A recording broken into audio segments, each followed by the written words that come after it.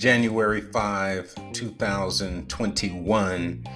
You are back in class with Amos Wellington, your host for I Represent the 2%. Today, we will discuss just briefly, just touching on this subject today, Major League Baseball's decision on December 16th of 2020 to acknowledge the Negro Leagues as Major League level baseball.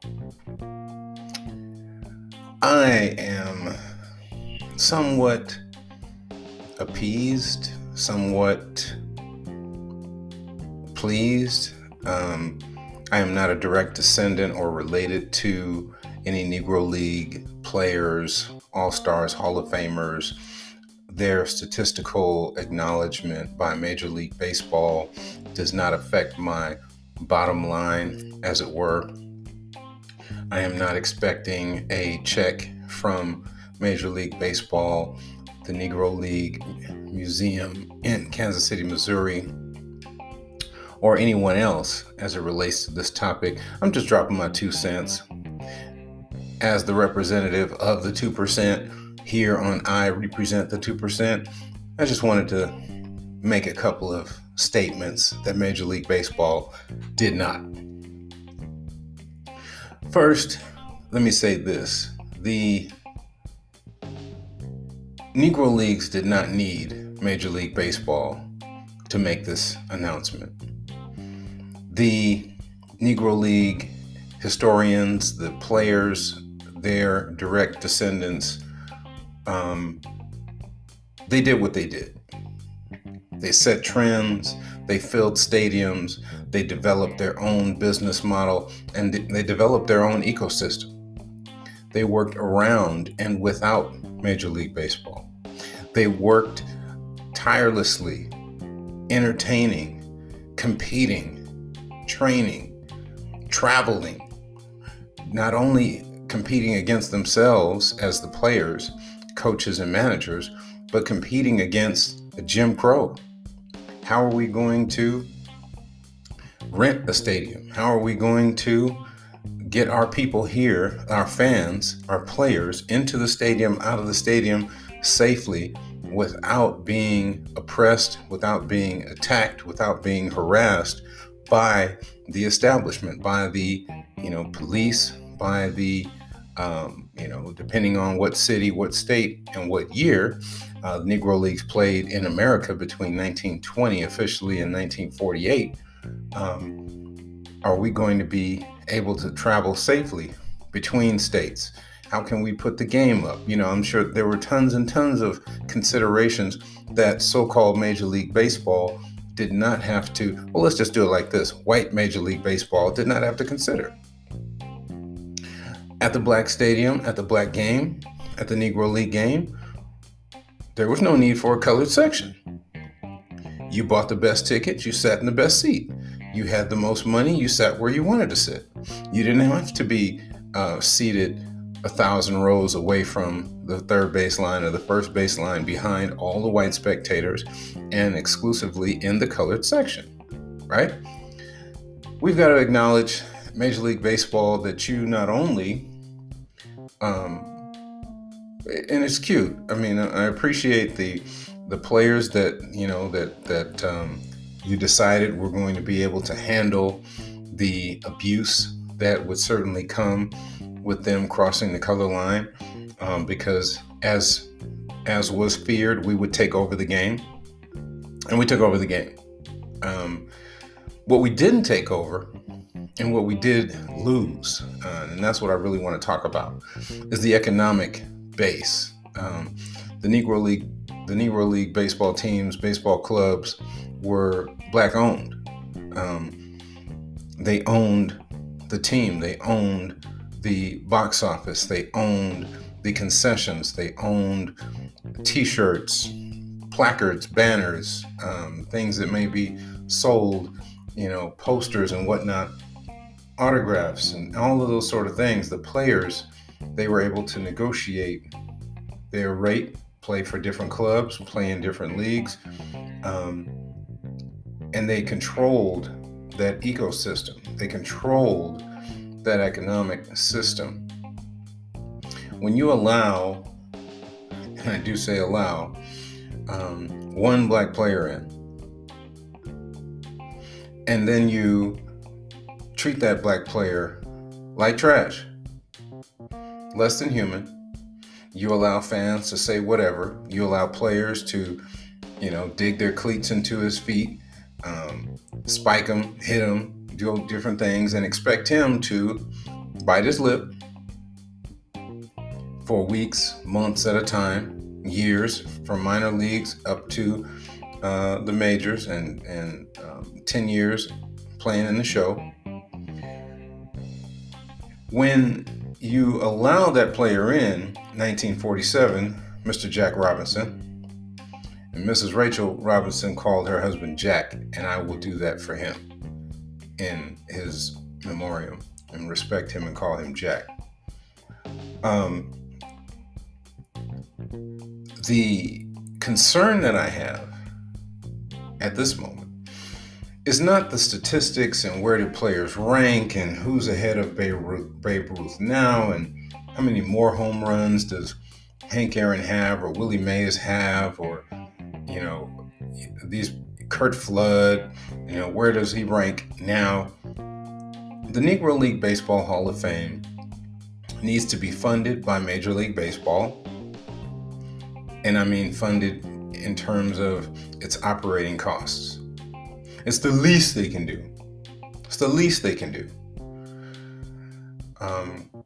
There needs to be promotion and specials. They could finance, not to keep the profit of, but they could produce, as it were, documentaries talking about these players, talking about these clubs, talking about the innovation of the ownership to lease, purchase, build these different stadiums where their Negro League clubs could function and operate without the fear of, they're having their business burned to the ground. The business was burned to the ground when Jack Robinson was brought up into Major League Baseball. Because now, at that point, we have the Negro Leagues. But if you consider the emotion of blacks in America at that time, you watch white Major League Baseball on television. Negro League Baseball is not on television. May not be on the radio. I'm sorry, 40s. Not a whole lot of television, mostly radio, right? I'm sorry, it's 2021, and I'm acting like, there's 800 networks and all these different things. 1947, we're talking radio, right? We're talking radio, we're talking newspaper, pictures, hearing the play-by-play from an announcer describing Jack Robinson stealing home plate. Doing things that were innovations from the Negro Leagues, the Negro Major Leagues. And so one thing that Rob Manfred, the commissioner of baseball, did very well in this situation was that, excuse me while I adjust my microphone, was that they commended the Seamheads Negro Leagues database, which was also recognized by Brian Gumbel of HBO's Real Sports as the most authoritative record of Negro League statistics ever assembled. That is Seamheads, SEAMHEADS.com/Negro Leagues. And as I look up their work, I'm learning about these other leagues that were colored. And I quote from their site, it says, "For a number of leagues and seasons, we still need to add fielding and complete pitching statistics, e.g. home runs allowed by pitchers. as well as hit by pitch for batters. These seasons include 1924 in the ECL, 1925 NNL, and ECL. So this is not a done deal, right? As I go back up, and we're discussing now Latin American leagues, right? In addition to games between black major league teams, including postseason series and the All-Star games, we also offer statistics for exhibition games between black teams and white major and minor league teams. And as black American players often played in Latin American leagues, the black players from Latin America played in the Negro leagues in the U.S. We cover Cuban and Mexican baseball of the era and plan to cover Puerto Rico and the Dominican Republic, Venezuela in the future. So when we talk about the Negro leagues, got to recognize that the players that we see now, the Sammy Sosas, the Big Poppies, all of these Dominican, Latin players, the Cuban ball players, that if you just look at them, you see a black man. The black Americans that were playing Negro League baseball here because it was the only level that they were allowed to play at. They were Major League Baseball players. Obviously, their athletic talent, ability was present, right? When they finished their season here, they would travel to Mexico. They would travel to Dominican Republic. They would travel to Puerto Rico, and they would play over there. Let's look at some of these dates. I'm still reading from the seamheads.com statistics. Currently we have at least some data for every season in the United States from 1886 through 1948. 1886. What's happening in America in 1886? We're talking Reconstruction, right? Post-Reconstruction now. 1886 through 1948, as well as more than 20 Cuban seasons from 1899, 1900 through 1927, 1928, and several Mexican seasons in the 1940s. We're always uncovering and adding new seasons, leagues, games, and other information to our database. So it is worth checking back frequently to see what's new. Now, the reason I went in a minute ago talking about white Major League Baseball is because when we joined white Major League Baseball, we came as entertainment only. We weren't offered expansion clubs. And when I say we, I mean the Negro League owners. Because again, they owned their teams. They owned the franchise. They owned the jersey sales and t-shirts and the popcorn and the Cokes and all of those things. Hot dogs, right? You think about a league. Think about a league right now. If you just, right now the Major League Baseball is 30 teams, 32 teams somewhere in there. Same for the NBA. Go back to the 40s. I don't know the exact number. I'm not a major statistician. Let's just throw out there and say it was 25 teams. Okay, let's say it's 25 teams. And then let's say in 1947, we have 0 black players at the white Major League Baseball level, right? It's 100% homogenous group, no blacks playing. Okay, cool. You let one through the door, Jack Robinson, Brooklyn Dodgers. He comes in, kicks the door down. Over the next several years, every club in the major leagues, white major leagues, adds black players. The last being, this is one baseball statistic I do know, Boston Red Sox, late 60s, I believe, 1969, the first black player. 22 years after Jack Robinson was brought into the Dodgers organization in Brooklyn. So we went from ownership and manager and first base coach and third base coach and pitcher, catcher, all position players and development, bus drivers and all those things. The custodians at the venues, the people that, graded the field, the landscapers and gardeners, all 100% black, 100% black. Or let me say 100% non-white. Let's put it that way. And now we have a situation where we go to the polar opposite, where everything is white, and then we've got this one itty teeny tiny black player out of Pasadena, California, Jack Robinson. Army man, UCLA grad. Some of the old cats I remember hanging out with my grandfather that saw Jack Robinson live and in the flesh told me and said, young man, don't you ever forget this. Baseball was Jack Robinson's worst sport. Baseball was Jack Robinson's worst sport.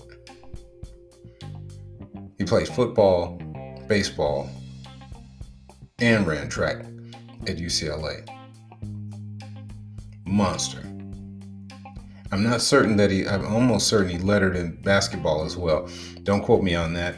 If it's a mistake, feel free to write an email to idgaf.com. In any case, the cats would talk about his exploits on the football field at the Coliseum. They would talk about his exploits in the track, and on the track, talking about him changing out of his baseball pants, coming over, and long jumping. His brother, Jack Robinson's brother, had also been an All-American and held the, I think he was the United States leader at some point in the long jump. I know he was the UCLA record holder until his younger brother came along and broke that in the long jump. And many of you know, I'm sure, that the only job he was able to get with his bachelor's degree from UCLA in the early 40s was as a street sweeper. And anyway, so entertainment we were.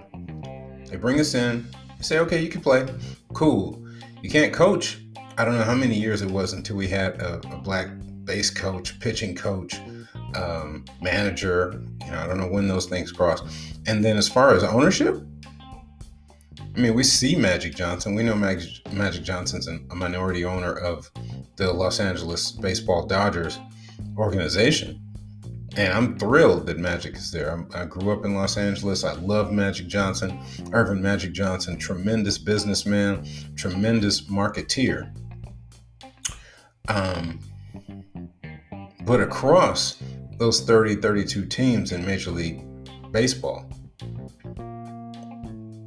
we were brought in as entertainment, as talent, and we were never given the ownership opportunity. The expansion clubs to Montreal, expansion clubs in Florida, expansion clubs in Arizona. We were never given those opportunities. And when I say given those opportunities, I mean as a recognition. It's cute to say we're going to acknowledge Negro League Baseball as Major League level baseball. That's so kind of you. Major League Baseball. Manfred, Mr. Commissioner, thank you so much for that. That's so kind of you. But are you going to acknowledge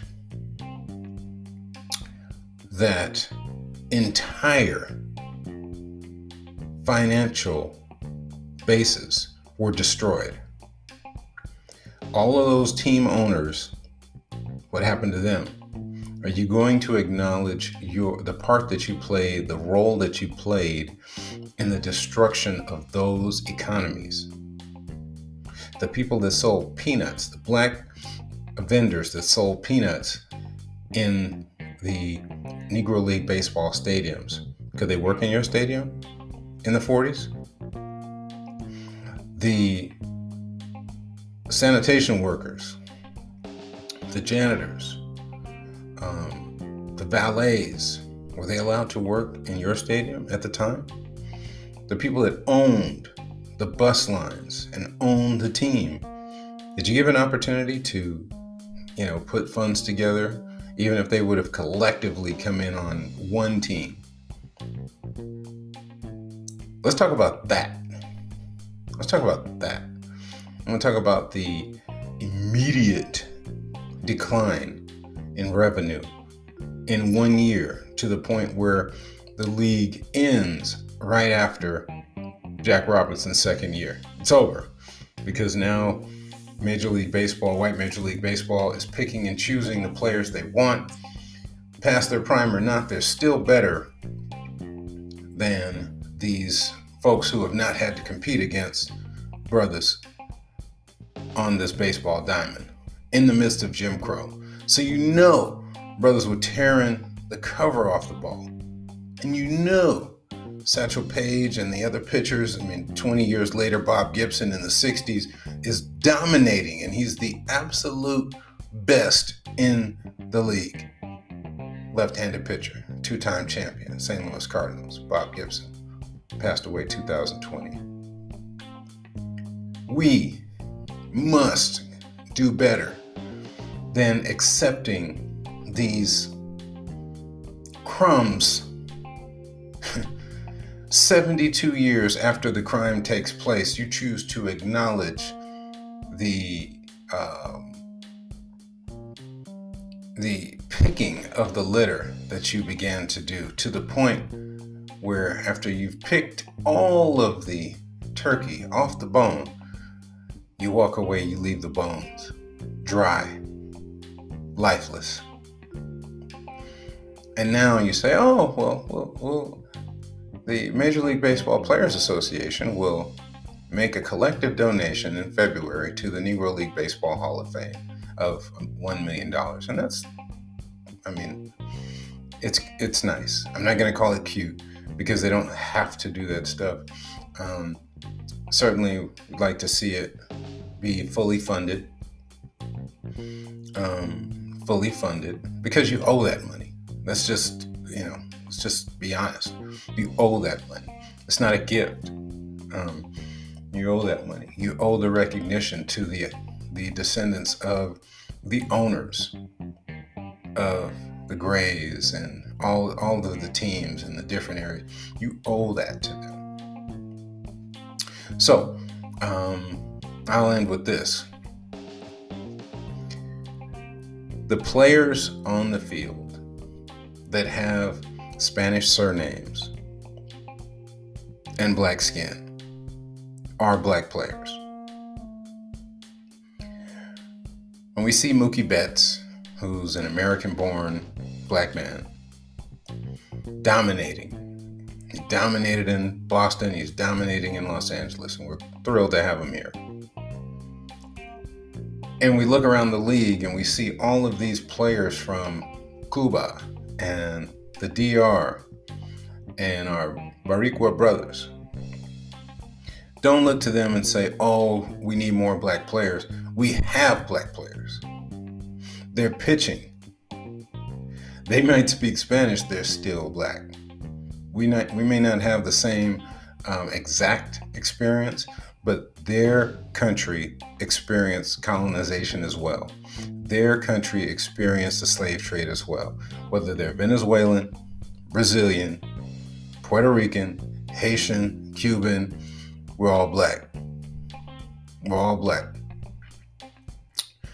And the players that are out there, I'm thrilled to see them. I'm glad they can support their families through this great game. I'm glad that by swinging a bat, fielding a ball, throwing that same ball, catching that ball, and carrying themselves as professionals, they can support their families for generations.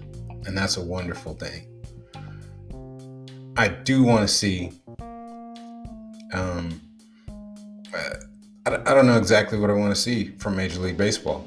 I'll tell you this, saying that for Manfred to say the Negro Leagues were major league caliber is an attempt to raise white Major League Baseball to the level of Negro League Baseball. It's an attempt to diminish the shine that was coming from the players in the Negro Leagues. Because obviously, when they were allowed to play, just like the Nike ad a few years ago, talking about ladies in Title IX, when you let us play, we dominate. My coach at West LA College, Daryl Holmes, told me in 1992, he said, anything with a ball, brother's gonna run. And by run, I don't mean carry. I mean, we're gonna handle that. We're gonna dominate that. I think I'm gonna talk about hockey here pretty soon. And by hockey, I'm talking about the history of it, like the origin, like who were the first teams to say, oh, this is so interesting, I can use these sticks. And how there are hieroglyphs of Africans playing a game with sticks in a field and some sort of ball that looks closely like field hockey, and how through travel, some of those brothers ended up in Canada and started a game with sticks and something ball-like on the field, and eventually on skates. We'll talk about that soon. I got to do a little more reading on that one before I get buck wild. But in any case, Mr. Manfred, I appreciate your sentiment. But we've always been Major League Baseball. We were the show. You came to get us. Just like the UK, just like the founding fathers went to Africa to get us because they needed help. They needed a labor force. They needed our ingenuity. They needed our skill in agriculture. They needed our women from Senegal and from, oh Lord have mercy, it's a Western African country, Sierra Leone, that's right, for rice. So rice didn't start in Asia, it started in Western Africa. They needed our people to come over there, teach them how to irrigate systems, because we've been doing that on the continent of Africa for thousands of years, before we'd ever seen anything light, bright, damn near white, and pink. They needed our architecture, so they came and got it. They didn't ask for the skills. They didn't trade for the skills. They killed for the skills. And just like they came to the shores of Western Africa with the cannon and the rifle and threatened to kill the people that would not cooperate, they killed Negro League Baseball by picking and choosing the players that they wanted to take. So we need to acknowledge that economic travesty of the late 1940s. When you acknowledge that, I will acknowledge you as a great patriot in this nation. Thank you guys for listening. I do represent the 2%. This is Amos Wellington, and Black Major League Baseball deserves Black Major League Baseball from the 20s to the late 40s, from 1886 up until the very last pitch was thrown and the very last out was recorded, deserves its rightful place in history. Not white Major League Baseball history, but in history, period. I appreciate your time. See you soon. Here again on I Represent the 2%.